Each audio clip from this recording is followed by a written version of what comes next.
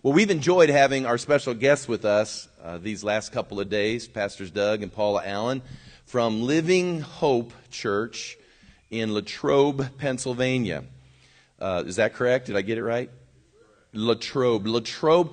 You may never have heard of Latrobe unless you're a golfer. And if you're a golfer, Latrobe is almost a mecca because it is the place where Arnold Palmer actually lived and began his career.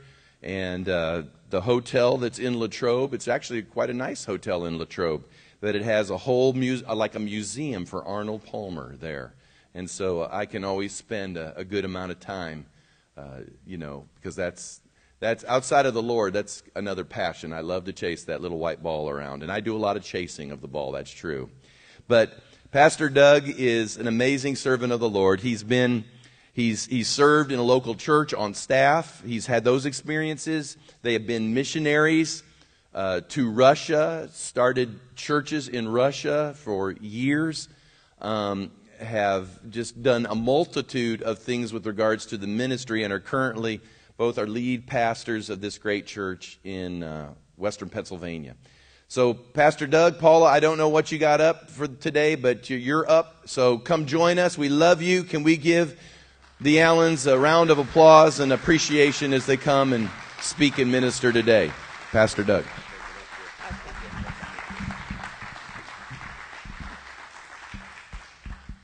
Good morning. I just want to say it has been so great being here and meeting so many of you, the encounter. I just see, we love Pastor Kevin and Tracy, and we've known you guys for a long time, but Tracy has so much love, not that Kevin doesn't, but Tracy the hugger, Tracy the lover, and Pastor Kevin too, but I'm just saying I'm seeing that love in your people. I'm seeing that. So thank you, because so many of you welcomed us yesterday and hugged us, and I really appreciate that. So I'm believing for a great word today. I'm believing the things that you said, that God really is coming. And He's, we say we're waiting on the Lord, but really He's waiting on us. So we've just got to get up and we've got to go get it. And we're going to go get it, Pastor Kevin. Amen. Amen. Well, I don't know what Brad was thinking giving me a toy.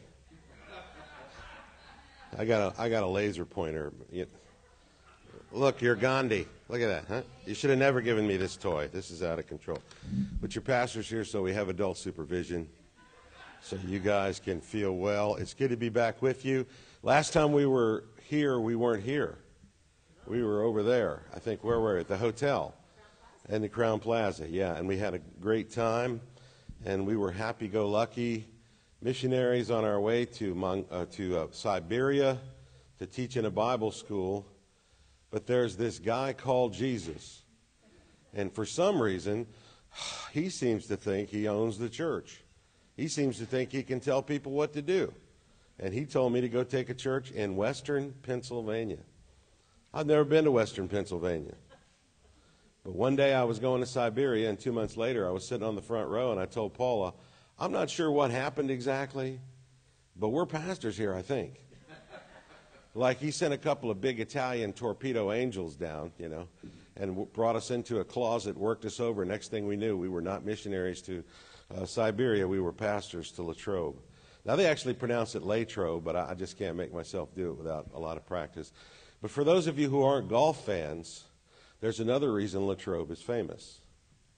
Can you say Mr. Rogers? Sure you can. That's the home of Fred Rogers. He's a dearly beloved character in the Pittsburgh area.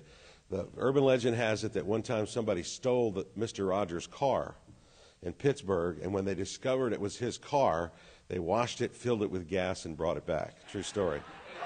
True story. He's a beloved man. A lot of people don't know he was a Presbyterian minister, and he was my role model when I was in children's pastors for Brother Rod Aguilar. But he's a great guy. Now, for those of you who didn't watch Mr. Rogers and don't play golf, it's also the first place there was a professional football team. Okay, just in case you didn't, they paid some guys to play football. Think Leatherheads or whatever that movie was. This wasn't the NFL by any stretch of the imagination. For those of you who don't play golf, who don't like Mr. Rogers, shame on you, or you're not involved in football, it is also one of the three cities mentioned in the original zombie movie, Night of the Living Dead. True story. There was one city where there were no zombies, and it was Latrobe. So our living hope is literally living hope. So that's what we're trying to do, get all the walking dead. Has anybody been watching the news? There's a lot of walking dead out there. But we have the solution, and that is Jesus Christ. So I'm going to try to figure out how to use this board. This is going to be exciting. Not that I'm encumbered by notes or anything like that, but I'm going to try to figure it out. But it is good to be with you guys. We had a great time. It was an honor ministering in the encounter. Felt like the Lord did some great stuff. I always get touched in these things, and so you can never outgive God. Amen? I enjoy it. Let's go to the Lord in word of prayer. Father, we just thank you, Father, for this opportunity to gather in your name freely. We know that this is not enjoyed around the world. And so, Father, we're thankful for that. And God, we come today to present our hearts to your Holy Spirit. We're not here to register our opinions. We're not here to vote.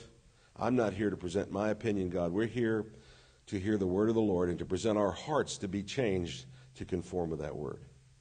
And so, Father, by your Spirit, transform us today through the power of your word. And God, let signs and wonders confirm the preaching of that word. In Jesus' name. And everybody said, amen.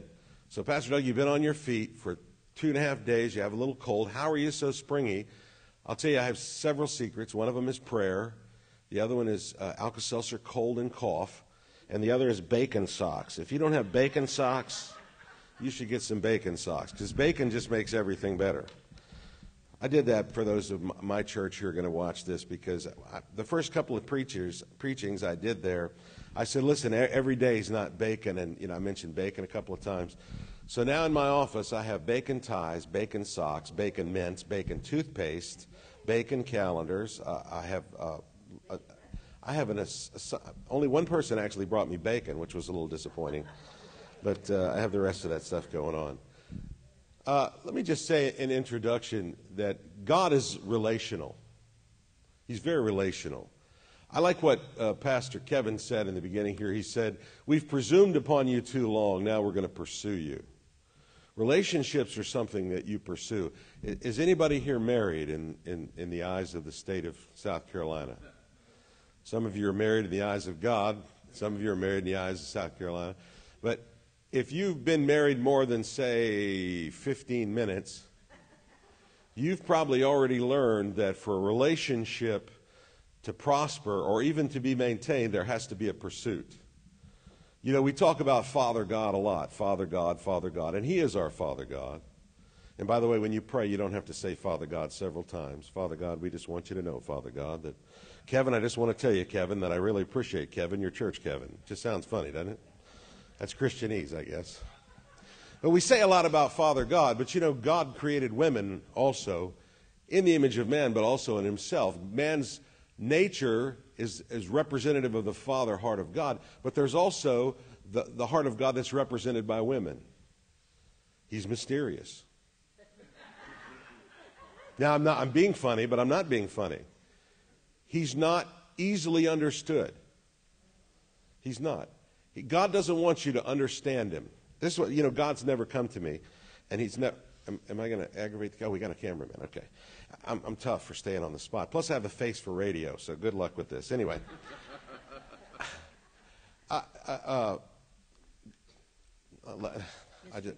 Mystery. You're a mystery. Yeah. It's the Robitussin. Blame it on the bacon socks. It's kicking in. But excuse me. Okay, let's start over. God will not be. I've never had God come to me and say, "Doug, get me. Do you get me? Do you feel me?" He just doesn't do that. God doesn't. I don't try to figure God out. I tried to figure my wife out. Guys are laughing because you tried that too. It doesn't work. And here, you know why it doesn't work? Because God never wanted you to figure your wife out. He wanted you to love her. That's why I had to tell you in Scripture. That's how slow we are. If you were at the encounter this week and you understand the male brain, we talked a little bit about that in the male session. When testosterone is released in the womb and the zygote becomes a male, the testosterone bathes the brain and it burns up the majority of the connections between the two hemispheres of our brain. Men are brain damaged. okay, at birth. And so we have one little single line of communication here. You remember the old game Pong? Boop, boop, boop. That's how we communicate. Women have a super highway here. And so we'll never figure them out. But God had to tell us, hey, you need to love your wives. He told wives, honor your husband. He told you need to love your wife, because we forget. We just want to fix stuff. But the nature of God is that he must be pursued. He must be pursued. If you're not pursuing God, you're not in a relationship with God. And Christianity is not a religion. Now, a lot of people have turned it into a religion, and you can see the fruit of that. The things that are done today in Jesus' name are appalling. Places that call themselves the Holy Church of God, the things that they do, it's appalling. And that's what happens when you take a relationship and try to turn it into a religion. Jesus warned us. He said there's one thing that makes the Word of God of no effect, and that's the tradition of men. You've turned the Word of God, you've made it of no effect by your traditions. Now, I'm not talking about the Apostolic Creed. That's the skeleton of the body of Christ. That's the orthodoxy by which we may maintain the truth of the Word of God. But I'm talking about doing things culturally and doing things practically and doing things just because they make sense to us. That has nothing to do with the Word of God. And so we want to be in relationship and not in religion with God. We want to pursue him. God is above all things relational. God said, let us make man in our image. You hear the plurality there? Let us make man in our image. Yeah, and there's another place in the Bible where it says, I will be like the Most High. I will ascend to the heavens. I will place my throne. I. And who is that? That's Satan. When you find yourself saying a lot, I think, well, I believe, I heard Pastor's message, and I think, and I, just realize where the source of your thoughts are. When you see something in the body of Christ, and you see something in your local church, or you see something in your neighborhood, or you say, what is your first response? Do you catalog the fault? Or do you pray? If something's going on in your family, to simply walk around and point out the problems in your family is not going to do your family any good. Well, look around you. This is your family. God placed you in relationship. Iron sharpens iron. He forced us, for lack of a better word, he designed for us to live in community and in relationship. God is huge on relationship. If you think you can have a great relationship with God's head and then disregard his body, you've deceived yourself.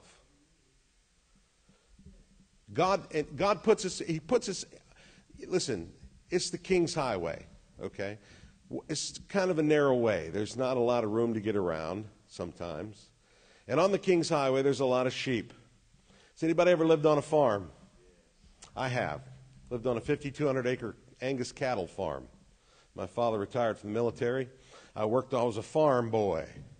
Lived in Burrville, Tennessee. Population varies. It said, welcome to Burrville on both sides of the sign.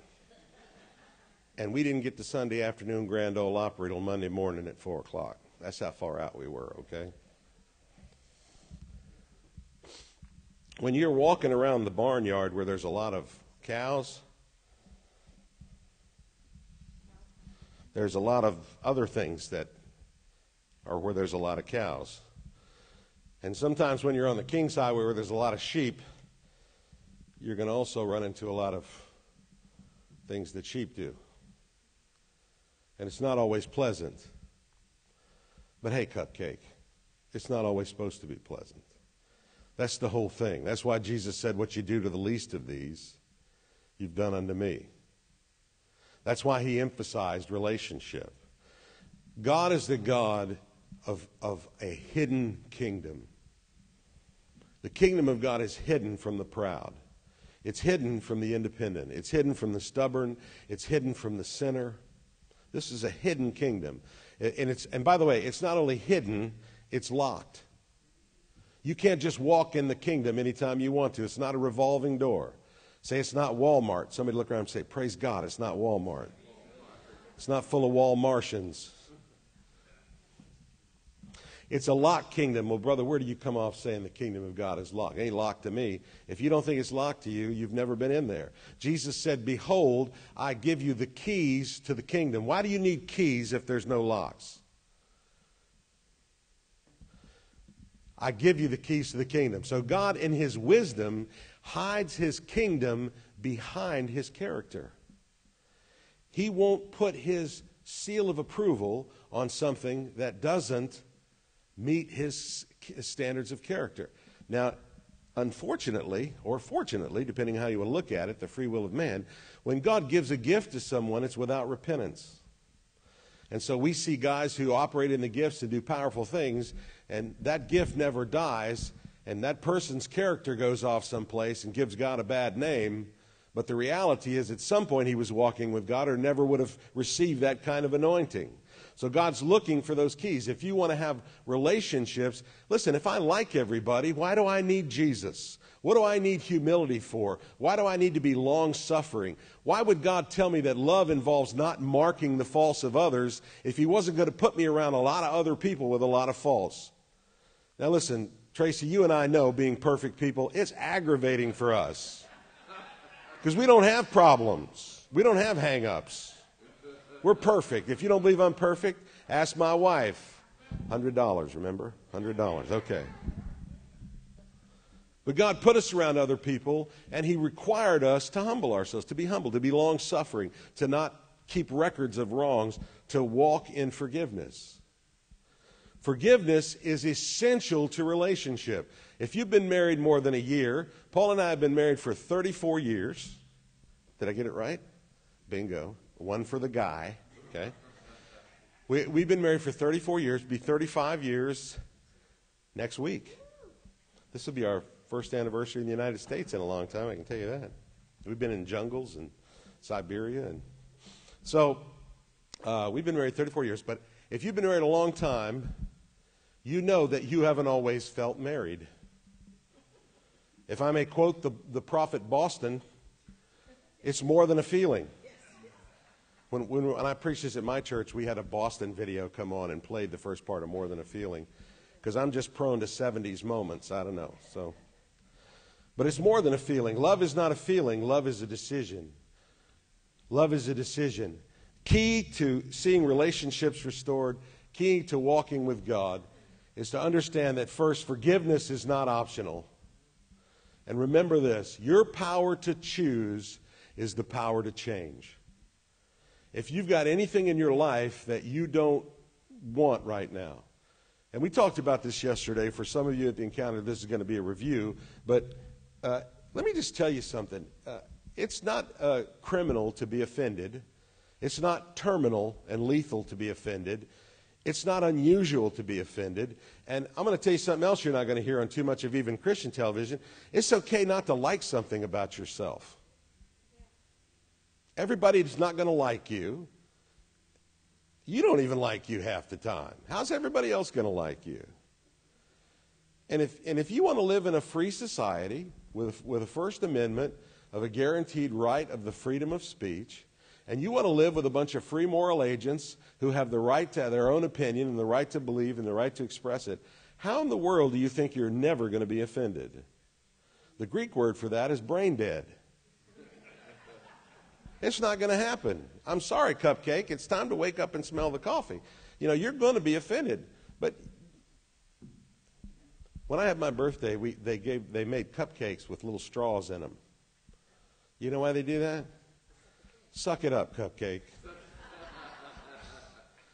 Next year, they're going to give out little bridges. Get over it. Get over it. You know, listen, Jesus learned obedience by what? The things that he suffered. I was invited to address this graduating class in Russia, and I went to the graduation session, and all the seniors were up there. And listen, they only invited me because I was the only American in the entire Chuvasht Republic. It wasn't that I was uniquely qualified.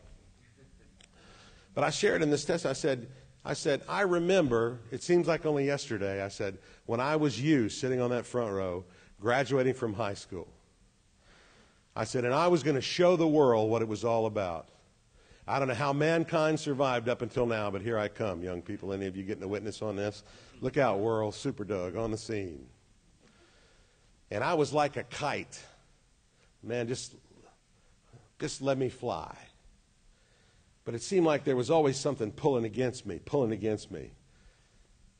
And I said, just cut the string, baby, cut the string. So I cut the strings of my family's faith, and I cut the strings of morality, and I cut the strings of my family honor, and I cut a whole bunch of strings. And you know what happens to a kite when you cut the strings?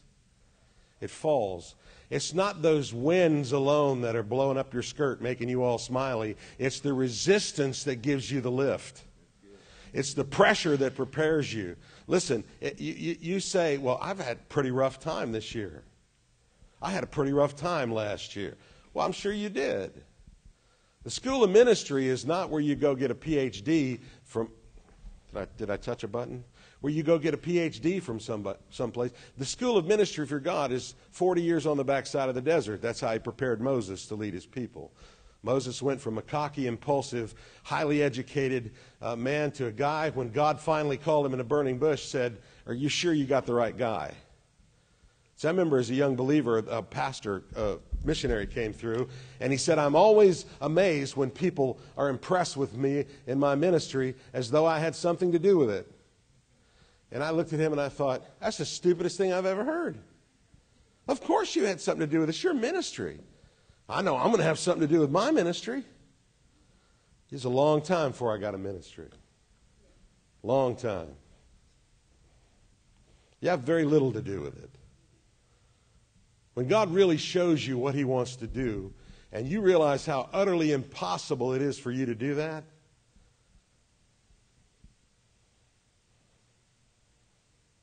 then a humility comes over you. I've never orchestrated a ministry in my life. I've always found myself there. Paul and I, we found ourselves in a ministry. We were going to Russia. We weren't going to Russia. You guys, any of you know Clay and Anita Brooks? Have they ever been here? That was our model missionary couple. We wanted to go to the city they were going to and help them start their church. That was our plan. We knew we were called to Russia. And one day they called me on the phone and said, you know, we're praying about giving you the city of Cheboksary. And part of me at that time said, wow, that would be awesome. And part of me said, my knees buckled, okay? I'm not exactly what you call a straight jeans sensitive guy, okay? I grew up in a military home. I joined the Army when I was 17. But my knees buckled. And I fell on my face on the couch. And I said, God, can I do this? A terror came over me. Not a fear, an awesome terror of the responsibility to be involved in the eternal life of so many people. The weight of that thing hit me. And it wasn't a demonic fear. It was I cried out to God, deep crawling in the deep, can I do this thing? And God said, get up, you can do it. And when he did, it literally strengthened my knee. I got up. I said, well, we can do this thing. We can do this thing.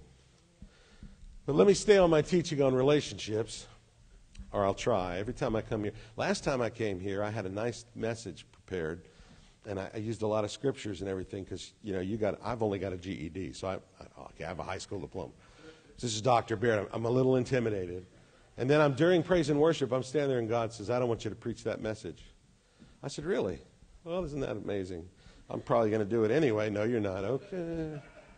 Well, what do you want me to preach? He said, I'll tell you. So as I'm going up, I'm going up. I'm like, I think I'm going to do finger puppets or something. What am I going to do when I get up here? God took me to Micah 4.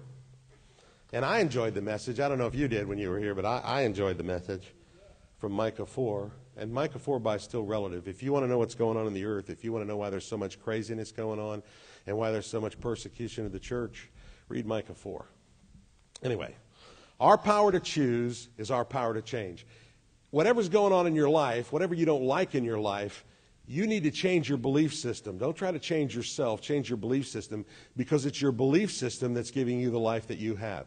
You are uniquely qualified to earn the money you earn. Oh, no, I deserve more. Oh, no, you don't. If you did, you'd get it because God is fair. Just be patient. There's seasons now where there seems to be a little lapse where 2 + 2, and there seems a little bit of time before the equal sign comes out to 4. But let me just tell you something. God said that wisdom would promote you and that it would bless you. And he said that if you would seek first the kingdom of God and his righteousness, all things would overtake you. This is not just blab it and grab it when you have your offering here. These are promises of God who are seeking first the kingdom. And when you put your money where your mouth is, when you put your feet where your faith is, when you do something that's a corresponding action that demonstrates effectively that what you believe, then that's when faith is released. We believe in our hearts unto salvation, but we confess in our hearts we believe, and then with our mouths we confess unto salvation. There has to be a corresponding action that validates or activates your belief system. I believe God will take care of me. Do you tithe? No. No, you don't believe God will take care of you. You're taking care of you. Well, I believe God. No, you don't. Just your actions confirm what it is that you believe or what you say that you believe. And so it's very important that if we want to bring change, in our relationships, how many people, you may or may not want to raise your hand here depending on your wife, how many people here would like to have a better marriage? Now, guys, keep your hand up if it's all your fault. I'm just giving you a chance to keep from getting bruised ribs later, okay?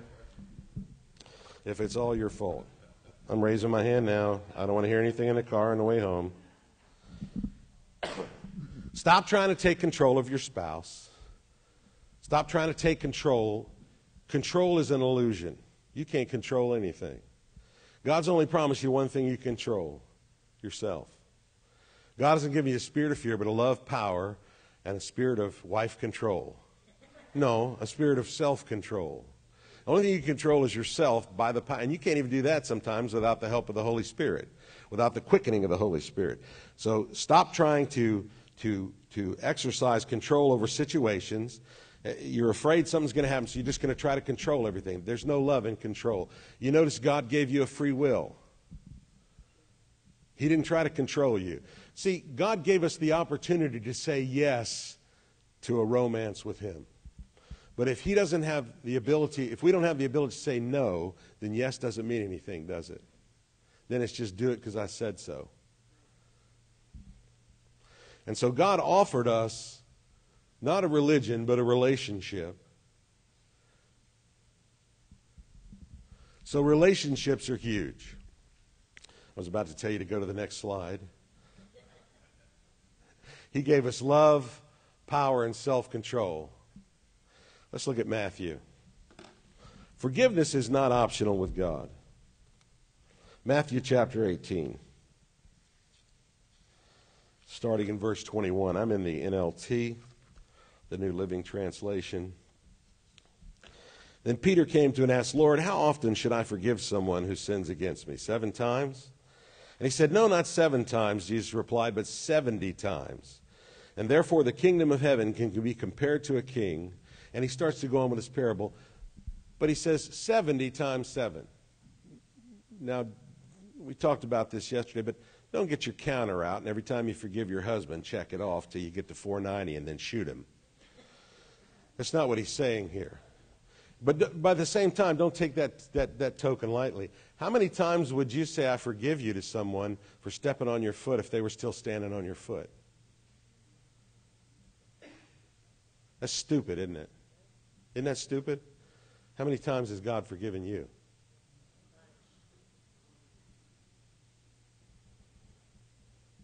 How many times have you repented of something? If you say more than one, you've never repented. Because to repent, we use that in Christianese. Well, I repent, you jerk. I repent of saying that bad thing about you, you jerk. Repent means you turn and go the other way, and you don't go back. You were doing this, but now you're doing that. Now, there's confession that leads to repentance. What I did was wrong, and I'm sorry. There is a contrite heart. But until you're confessing in agreement with what the Word of God says, then you're really not repenting. But my point being 70 times 7, God's forgiven you 70,000 times 7. Wrong attitudes, omissions, commissions. Sin is to miss the mark. How many times have you missed the mark? How many times have you not been able to represent Jesus in a situation because of an evil heart of unbelief?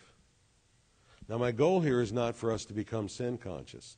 That's why he gave us a robe of righteousness. From the moment the prodigal returned from the pig pen, he got the robe and the ring of authority and the sandals of a son. He never got more anointed. He never got more holy. He never got more perfect in the sight of God than he was from that very moment that Christ made provision in his covering.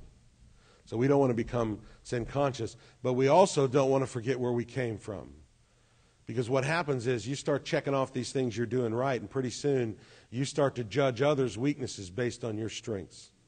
And judging yourselves by yourselves, you damn yourselves. We don't want to do that. And by the way, that's not relational, because God told us if we're loving Him, we're not keeping score. You can't keep score. I'm just telling you, if you're rehearsing your spouse's faults, if you're rehearsing your pastor's faults, if you're rehearsing your parents' faults, it's only a matter of time before that relationship breaks down. God told us to think on whatever things are pure and of a good report. Well, if all I do is think about their good side, how are they ever going to change? Okay, Cupcake, how are you going to change them? You can't change them. You can't. The only thing you can do to change your spouse is to try to be such an amazing husband or wife that they are compelled by your goodness and love and demonstration to be a better husband or wife. We love Him because He first loved us. It was His kindness that led to repentance. Yet when someone doesn't repent for us fast enough, what do? We don't exhibit kindness like the Bible said. Love those, bless those, pray for those that curse you and respitefully use you. We start to let them know, hey, listen, you better, who you think you're dealing with here. Matthew. Therefore, the kingdom of heaven, and I thought this was interesting too. How many people here are kingdom people? I'm a kingdom person. I believe the gospel of Jesus Christ is the gospel of the kingdom. A lot of people preach the gospel of Jesus without preaching the gospel that Jesus preached. He said, behold, the kingdom of God is at hand. And then He commanded us to walk in the kingdom. And He said, I am the salvation, which is the doorway to the kingdom. Most Christians are hanging onto the door somewhere, 20 years later, still trying to figure out if they're saved, when God said, I want you to walk into the kingdom. And they hit the first locked door that tells them they have to love Brother Broadbottom and Sister Feelgood at church, and they don't like the color of her tambourine. And so they're sitting over there, and pretty soon they don't feel too good about themselves either, and they're wondering if they're even saved. And they're just instead of having 40 years experience in the Lord, they have 1 year's experience in the Lord 40 times, and there's no growth. I'm telling you, God wants to do something. He wants to do something here. He wants to do something in Legacy Church, in this little building behind another church that has a bigger sign on the front row and that floods every other year. He wants to do something right here. He doesn't want to go to I can't say he doesn't want to go to a church of 7,000 or 10,000, because he does want to go to a church of 7,000 to 10,000. But he wants to find a group of people who are calling upon His name and who are willing to be in loving community. God is looking for a place to send broken people. My wife shared a testimony at the encounter. It was Father's Day. I'd been serving the Lord now for a while. My wife was not serving the Lord. She was not saved. She had never even remotely been saved. I had been somewhat saved in an altar call at the age of 9, but she had no experience with God whatsoever. Grew up just in a religious denomination. And so she was a bartender when we met in El Paso, Texas. And at that particular time, all my exes lived in Texas. She had left me 3 times. And why did she leave me 3 times? Because I was a drunk and a jerk. That's why she left me 3 times. So she had left me 3 times. She was back in El Paso, and but I had gotten saved somehow in my living room. I'd gotten saved, and then eventually God wouldn't let me be a free moral agent that free, and He commanded me to go to a local church. See, I didn't know Jesus was God. I made an altar call when I was 9. And I said, so now what? And they said, one fine morning when this life is over, you'll fly away. I said, well, that's great, but I'm 9 years old. We got a little bit between now and flight time. They're not even boarding. What are we going to do now? Well, brother, You're saved. And once you're saved, you're always up. I slipped out the denomination. Anyway. So I'm 9 years old and 10 years old, and all I'm wondering is, gee, will I get to meet a woman before I go to heaven? I don't know what they're talking about. But I messed around and got really saved. And can I just tell you that when God showed up in my living room,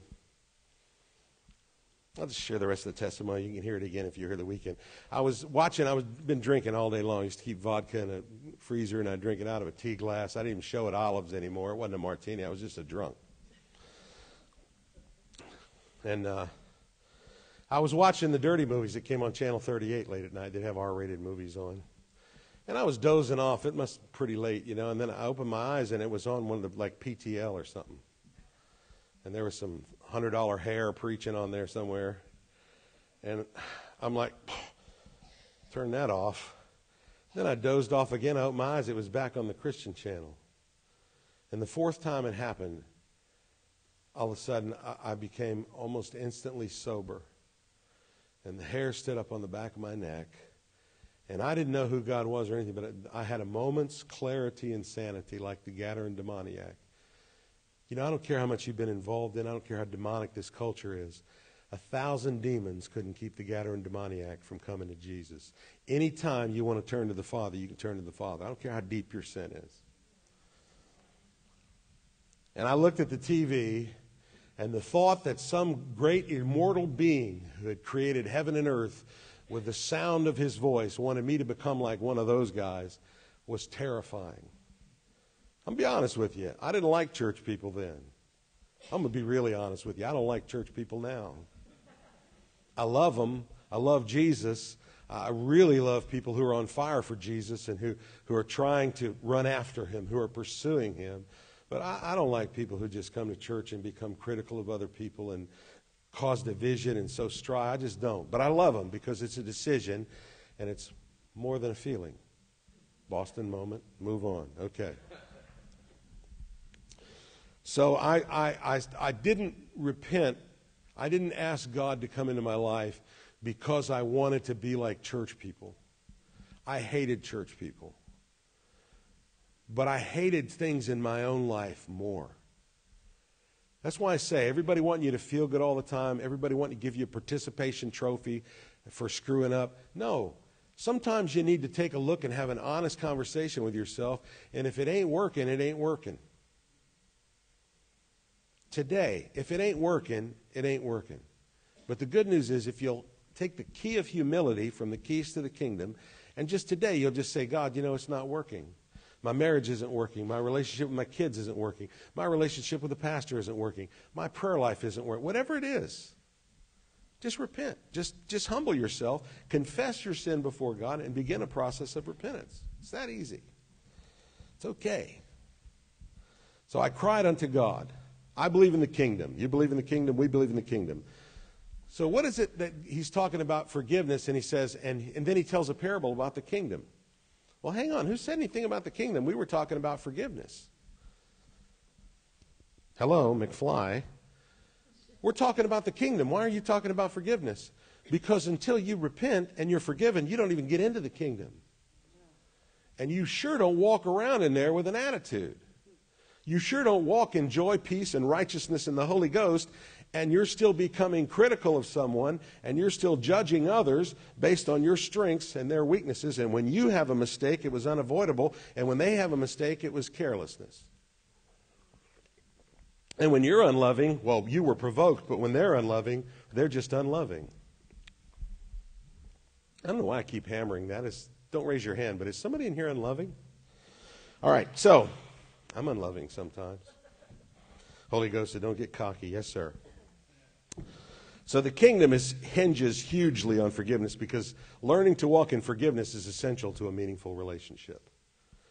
God is the God of two or more in my name.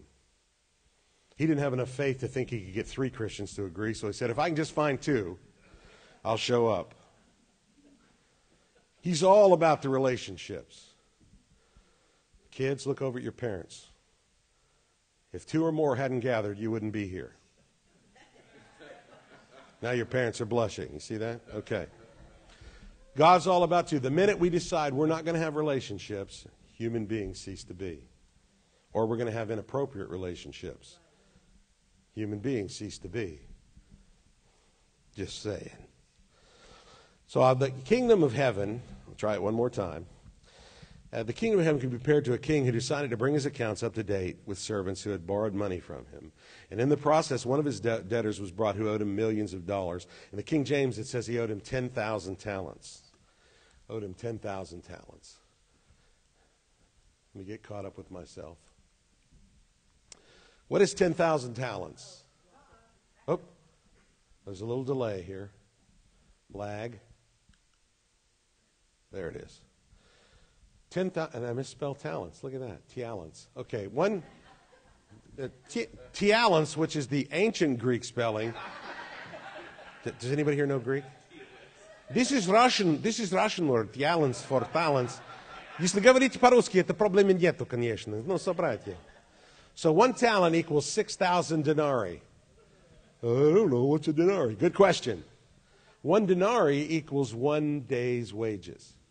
So 10,000 talents equals 164 years of wages. Assuming you could make a decent living when you turn, say, 18, how many lifetimes are we talking about here? The point is, to say he owed him millions doesn't mean anything anymore, because you could do a video of yourself falling off the toilet and make $1 million on YouTube these days. It doesn't mean anything. The point is 164 years of life, of your wages, of all your education. You know, your wages, that's you. That's where you've spent your time, your energy, your emotion, your intellect. That's the fruit of your existence. 164 years worth. And I gave this sound piece. And I'm not a financial counselor, though I did stay in a Holiday Inn Express once. So I'm going to tell you something. If someone comes up to you, they say, Ed, I want to borrow $1,000, but I'll pay you back in 164 years. The word is no. I won't do that. They can't pay you back because it's impossible for them to live long enough to pay you back. So do you understand what he's trying to tell you here? You entered into a covenant with Christ based on the atonement of Jesus Christ, based on the sacrifice of Christ made on the cross. A sinless man born of a virgin who was not at all under the influence or the affectation of sin chose to put all sin upon himself that you might be positionally made righteous, having no righteousness of your own. And therefore, it is impossible for you to repay your sin debt by yourself. Impossible. And the sooner you stop trying, and the sooner you get off the hamster wheel of Christianity's performance, and the sooner you embrace the good news of the gospel of Jesus Christ, that inside your jacked up life, and you know you have a jacked up life because we're all jacked up. Inside of you, God has placed a new heart, a heart that's after Him. And if you will cultivate that heart, He will produce in you amazing things. You have no ability to earn this thing. Stop trying. It's insulting. If I killed my son so that you could live and you threw a quarter at me as your way of saying thank you, I believe I'd create a hell for you too. It's impossible. Because he did not have enough money to repay it, the master ordered him to be sold and his wife and children and everything that he had.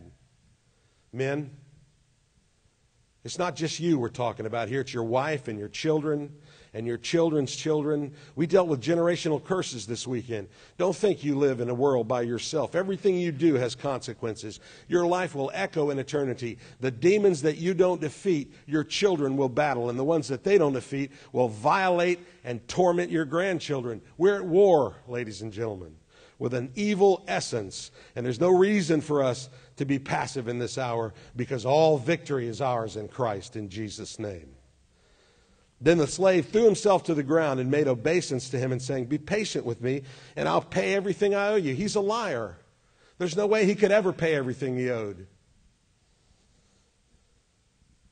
But God in His mercy. So the master of the slave, because he had compassion, released and forgave the loan. Now here he's repenting.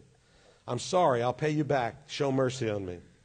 The master, we know who the master is, shows him mercy and forgives the loan. He forgave the loan. That was the deal. Here's our contract. I will forgive the loan. The loan is forgiven. I'll pay you back. He said, I want you to pay me back. I'm forgiving you. I don't want you to do penance. I'm forgiving you. I want to do penance. I don't want you to do penance. Penance is insulting to me because I'm forgiving you. When I forgive you and you feel like you've got to earn it, what you're saying is my forgiveness is not enough. You've got to do something too. No, you don't. The blood was enough. Look at the person next to you. Say, the blood was enough. The blood was enough. So the master of that slave had compassion, released him. But the slave went out and found one of his fellow slaves who owed him 100 denarii. 100 denarii. Let me see how I spell that. This is always exciting from here forward. Check my spelling. Owed him 100 denarii. And slave, by the way, the term here for slave, there's a fellow slave, and then there's a negative term for slave, which means foreigner. Because this wasn't the horrible slavery that we're used to back in the 1600s, 1700s, even the United States. This is the slavery where 7 years you were servant to someone, and then there was jubilee and debts were forgiven, slavery was forgiven. This is the slavery of conquered people. They were slaves. They were second-class human beings. And this was a kind of an insulting thing. He found out this other guy whom he called a second-class human being. After he had been forgiven of so much, he chokes this guy for 100 denarii, 1 day's wage, 3 months' wages. He's forgiven 164 years, 3 lifetimes of a man's blood, sweat, and tears. And for 3 months' worth of wages, he has this man thrown in prison.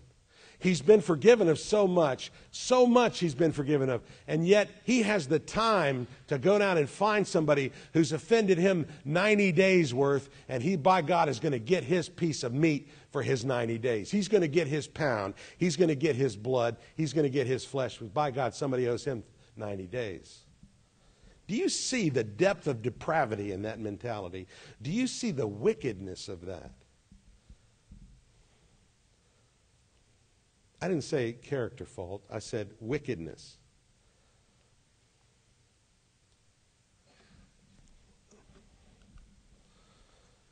When he found out, one of his fellow slaves owed him 100 denarii. He took him. He messes him over. He does everything he's going to do. Now, guess what? Nothing happens in a vacuum. Did you know that? What goes around comes around. Foolishly, people call it karma. God calls it the law of sowing and reaping. What you sow, you reap. What you sow, you reap. So they saw him doing this thing, and they went and told the king who had forgiven him, and he summoned the master back to him. Or the master summoned the slave back to him, and this is what he says. Wicked, oh, look, he said wicked too. Wicked slave, I forgave you all that debt just because you asked. Should you not also have had mercy on your fellow slave, as I showed mercy to you? And because he was angry, his master handed him over to the merciless jailers until he would repay everything that was owed. Now listen, and so also my heavenly Father will do to you, unless you forgive your brother from your hearts.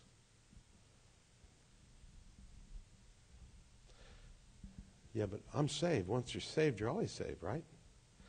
Okay, let's be real careful here as we tiptoe through the landmine of free will.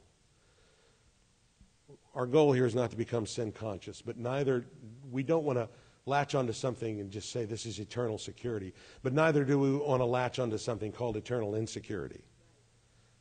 God is not about eternal insecurity. But there is a place where I believe the salvation process begins in a human being, where a seed is brought in there and a person has a responsibility to walk out that truth and to walk in that truth. And I think when you demonstrate the fact that you're not willing to forgive others, that you have areas in your heart where the love of God has not yet been shed abroad.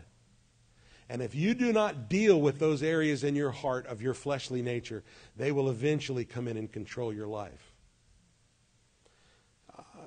I don't want to argue.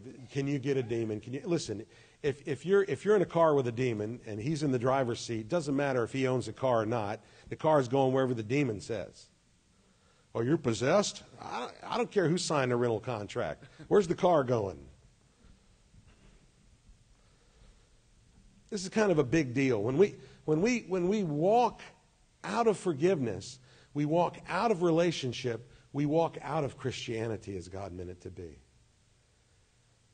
And so God is huge on this area of forgiveness. He's huge. Why? Because he said, listen, I gave you at great personal expense. I bankrupted heaven to get you out of Satan's pawn shop. And I did so with a piece of my very nature. And I invited you to be perfect as I am perfect. And all I ask you to do is keep my commandments. All I ask you to do is if I say it's missing the mark, you say it's missing the mark. If I say it's sin, I want you to say it's sin. And if you know there's something better, I know you're going to sin. I already made provision for that because I know you're going to sin. I know you. I knew what I got when I got you, and I took you anyway. But all I'm asking, okay, is that you, one, trust me. I want you to live by faith, not by your own understanding. I want you to call sin, sin, and righteousness, righteousness. And when you mess up, I want you to say you're sorry. And I want you to do something that demonstrates you really don't want to do that again. If you struggle with drinking, you might want to consider quitting your weekend job as a bartender. Just saying. I just want you to demonstrate something in your life that confirms the fact that you want to pursue the perfection that my son offered you. You know, the jailers there, I'm going to zip through some of these notes. The jailers there were not just jailers. Don't think about prison guards. Think these guys were torturers. It was their job. They were trained to cause severe pain and torment. Unforgiveness brings torment, sickness, and death. When we refuse to forgive, and please, if you're sick right now, I'm not saying that you're sick because you have unforgiveness in your heart. But if you do have unforgiveness in your heart, I'm telling you, it'll make you sick. It causes disease in your spirit. And it's a dangerous thing to play with unforgiveness. Jesus said in Matthew 5, you've heard it said of your ancestors, you were told, you must not murder. If you commit murder, you're subject to judgment. You know, like the law wasn't bad enough, Jesus came along and said, oh, no, by the way, if you even think about it. What was he trying to do? He was helping the law do what the law does. The law produces sinners. If you're living under the law, you're becoming a better sinner every day. Because that's what the law is supposed to do, is make you into a sinner. So that you need to get saved, so that you turn away from sin and turn to life and grace in Jesus Christ. He said, but I say unto you, if you're even angry with someone, you are subject to judgment. Has anybody been angry this week? Has anyone driven in Charleston traffic? Oh, yeah, tell me you haven't been angry. But listen, till you can stop sticking your finger out the window, take that Jesus bumper sticker off your car, would you? So if you're presenting a sacrifice at the altar in the temple, you suddenly remember that someone has aught against you, leave your sacrifice at the altar, go to the reconcile, and go be reconciled to that person, and then come and offer your sacrifice to God. I know faithful men and women of God who never miss a tithe, but wouldn't cross the aisle to say, I'm sorry to somebody. Shouldn't be like that, brothers and sisters. When you're on your way to court with your adversary, settle your differences quickly. Otherwise, your accuser may hand you over to a judge who will hand you over to an officer who will throw you into the prison. And we know what's in that prison. It's those tormentors. It's those trained demons who torment you, who take your life, who take your peace, who take your health. And you won't be free again until you've paid the last penny. If you want to pay your sin debt, knock yourself out. You can't, but I mean knock yourself out. If you don't want to pay your sin debt, then accept grace. In the kingdom of heaven, if you're not justified by faith, you're not justified at all. It's Jesus plus nothing. Your power to choose is your power to change. Your power to choose is your power to change.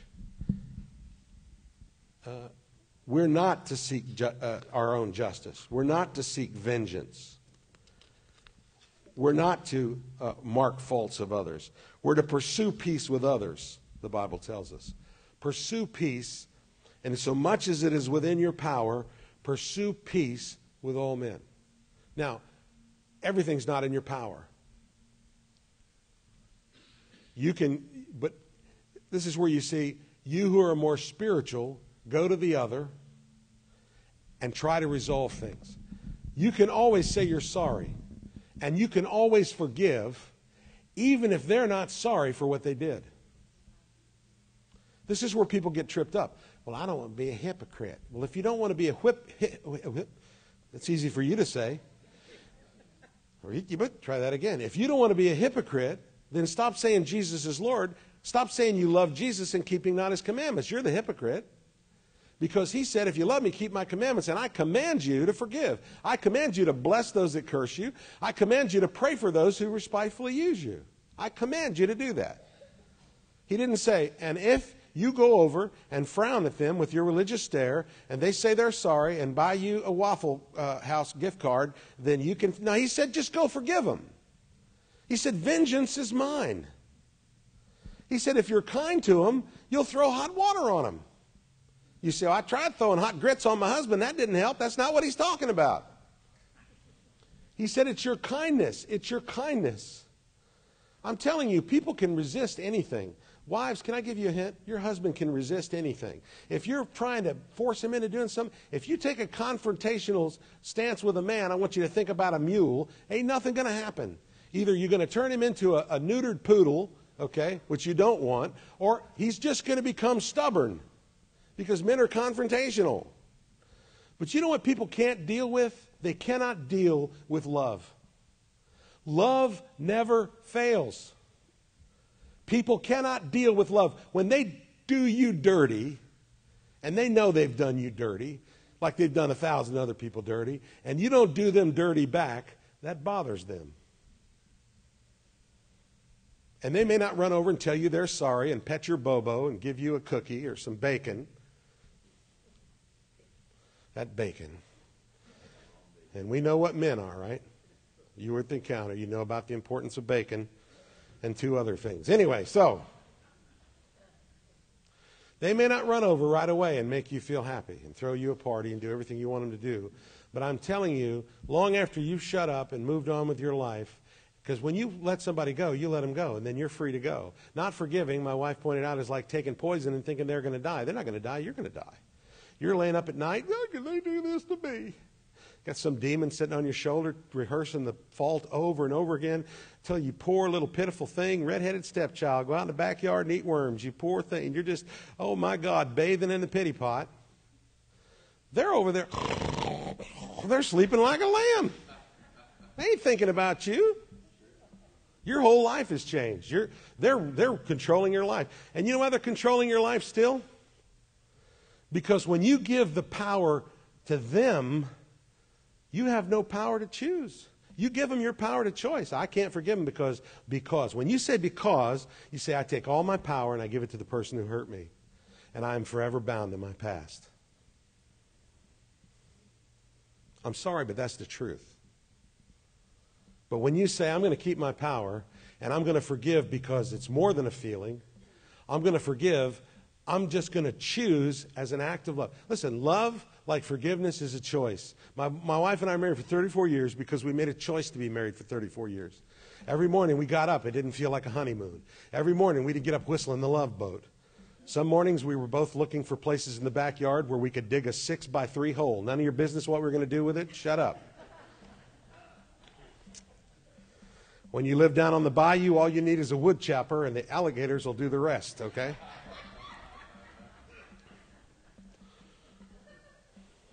I said, Paul, that's a pretty new plant. What is that?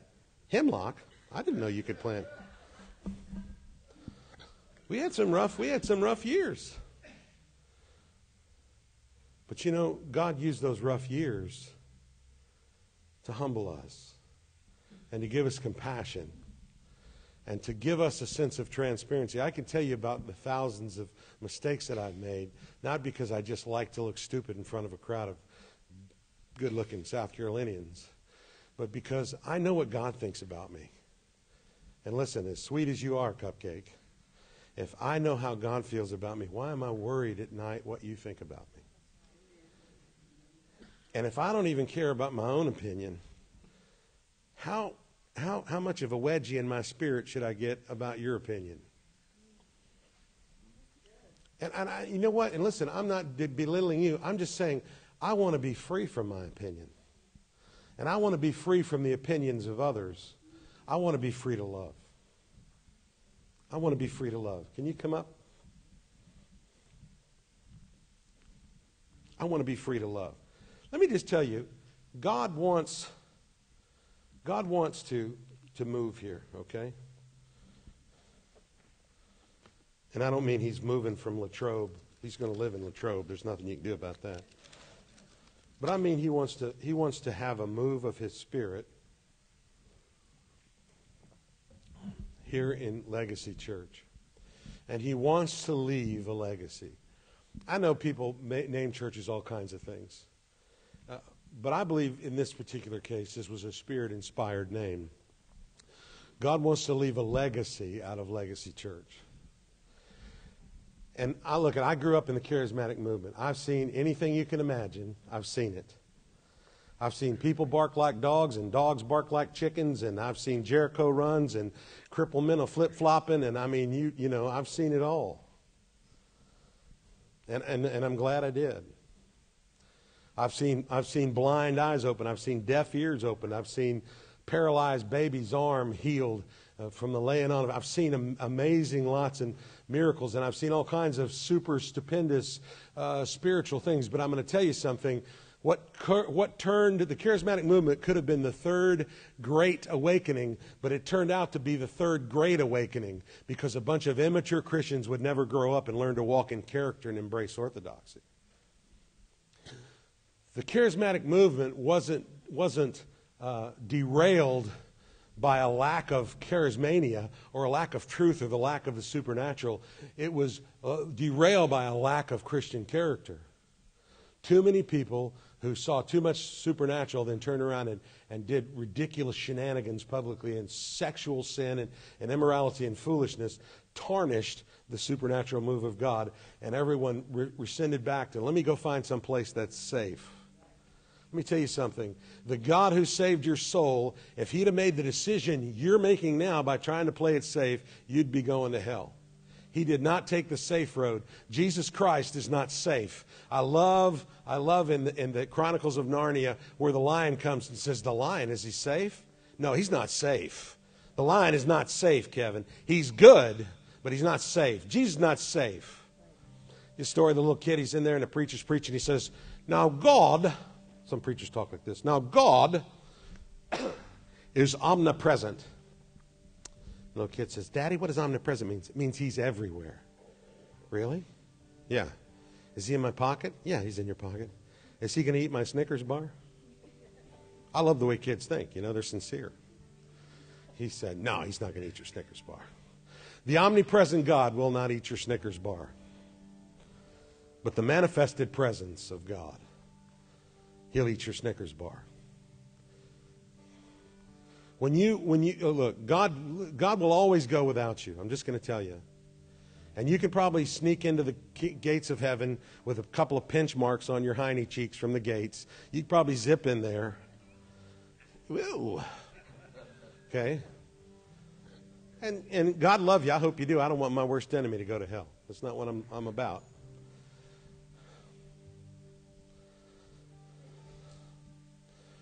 But this ain't about being saved. That's the door. The kingdom is about losing your life that you might find it. I'm going to tell you, God's asked me to do things I didn't want to do, but I got no regrets. I have been around the world for Jesus. I'm talking about a guy that probably should have never lived past 30, okay? And I've been around the world. I've been in North Korea praying for North Koreans. How does God take a guy and a gal who are a couple of drunks and just horrible parents and horrible husbands and wives? That's the power of the gospel.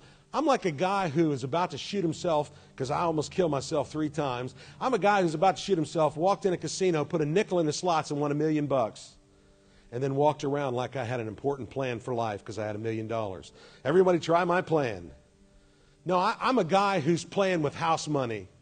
And so I'm not sticking anything over here in the side for later. I'm taking everything I got and I'm putting it on every roll of the dice. You probably will live a long time before you hear another good casino analogy coming out of the pulpit. But I'm just telling you, I'm playing with house money. Everything I've got right here, I didn't earn it. I didn't earn it. I didn't earn it. I'm never going to earn it. He gave it to me. And it is my good pleasure to give it away. God wants to come and He wants to move. And here's what He's saying. Is anybody here, can I just ask you, I want you to be honest, is anybody here angry with the lost? Anybody angry with the Democrats? Anybody here angry with Nancy Pelosi? Come on, raise your hand. Let's stop playing church. Let's have Jesus, shall we? I'm going to tell you what. You know why I don't watch the news? I'm a veteran. I have skills. I can't afford to watch the news. I'm serious. I have high blood pressure anyway. I watch the news. I watch the news and I'm angry. And then I sit to myself and I think, well, no wonder you watch a 24-hour news cycle and then you got maybe 10, 12 hours in the Word each week. You're not walking in God's counsel. You're walking in the counsel of the ungodly. Turn off the news. It's like the cat laying on your lap and you're petting him backwards. He hates that. Well, he could turn around. You ever notice that? You know what a cat will do? Never turn around. That's a carnal Christian. Just never turn around. Just sit there and complain and whine and scream and claw your clothes.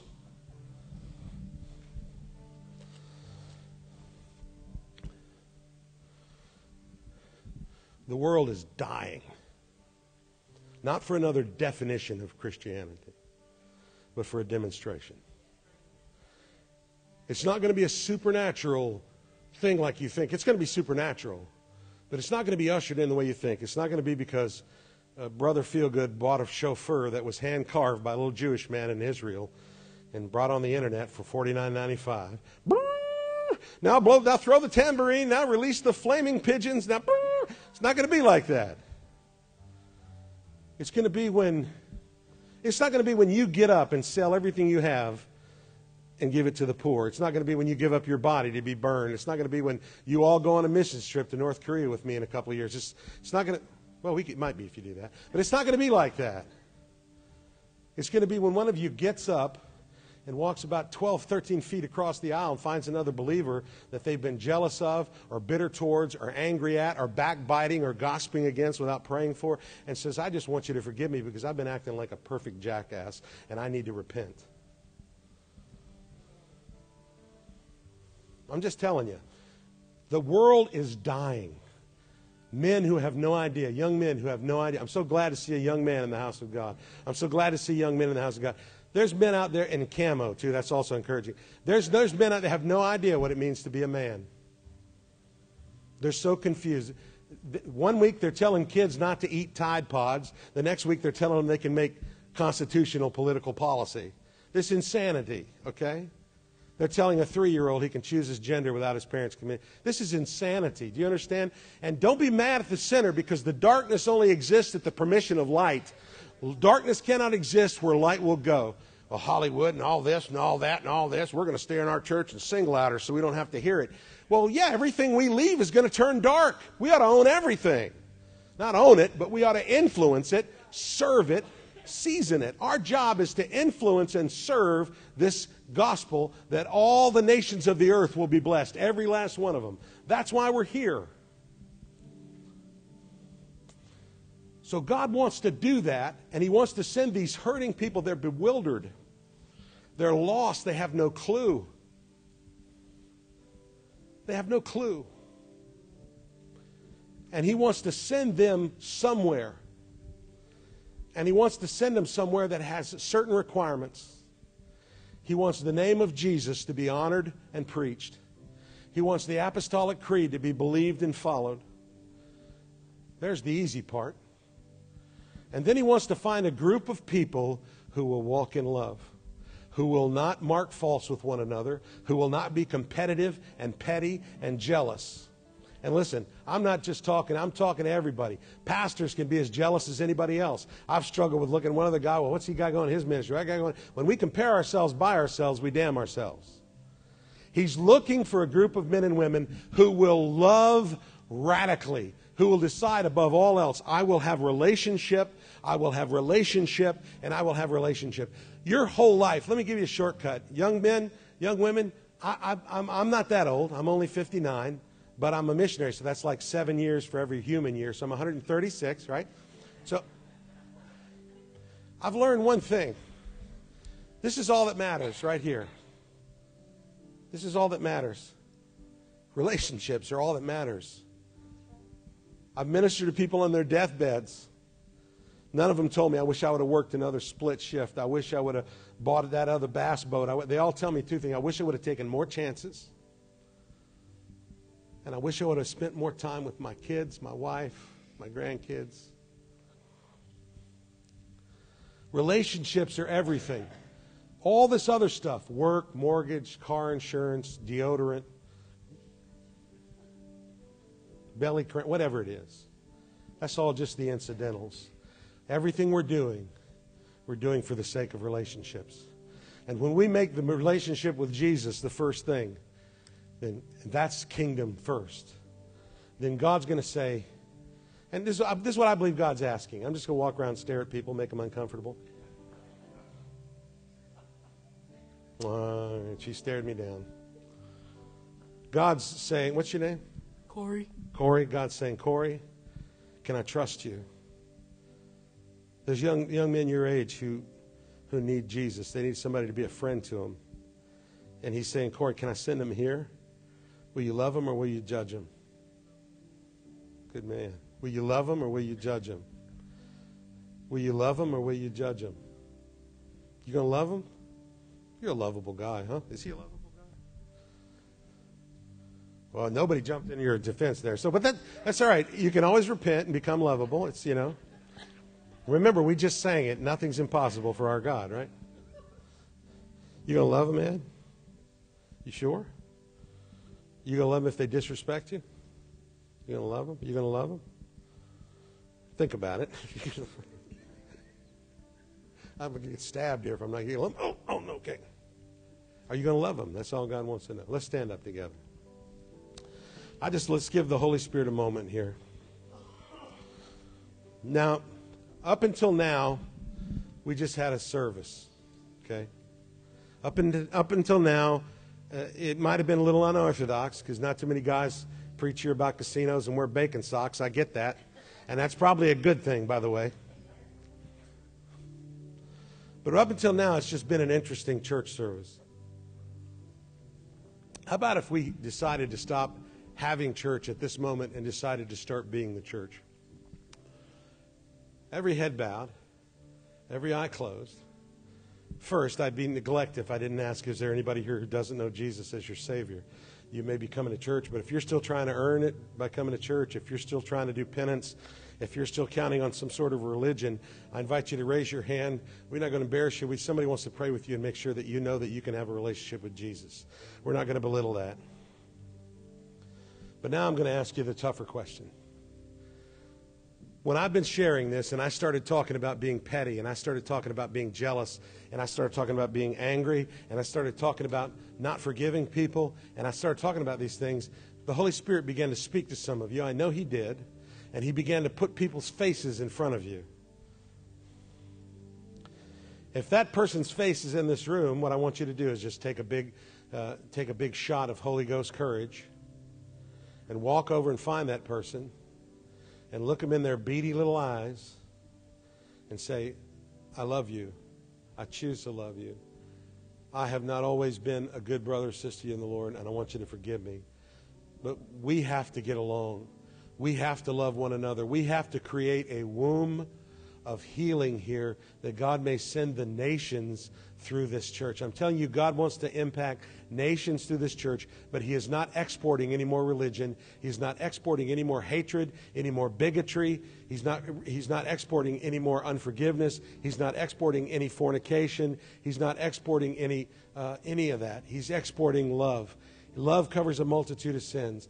Listen, some of you are so tired of trying to perform and pursuing perfection. Religion says you have to be perfected to be healed. God says, I've healed you. Now you're free. He said, I've made you perfect. Now you're free to pursue me without feeling like you're on a hamster's wheel of performance. You're free just to be loved and to learn to love me. And my love will transform you. It never fails. And here's the problem. When you can't forgive people, it's usually because you don't really understand the depth of forgiveness that you've received from Christ. When you can't love other people, it's because you don't have anything to give, because you've never allowed the Holy Spirit to show you how much He really loves you, because in your own heart, you really don't feel like you're worth it. And let me help you. In your own strength, you're not. But God says you're worth it. God said, I loved them so much, I left the 99. I put up with being people spitting in my son's face and beating him mercilessly and mocking him and crucifying him cruelly on a cross. Not some little drip of blood on his forehead, little curveball Jesus with a halo. I'm talking about a man being beaten beyond recognition, the ribs of his spine, of his back showing through his skin, beaten and abused and mocked and scourged. For what? For you to walk around with petty attitudes? I don't think so. He did it so that you could be totally forgiven. You could understand the depth of that forgiveness. And that forgiveness and love of God in you produce you. You don't have to be beat up to repent. You know what God does when He wants to take me to the woodshed? He doesn't call me a dog. He shows me how He sees me, and then He shows me how I'm living. And the difference between those two breaks my heart. All right. Showtime.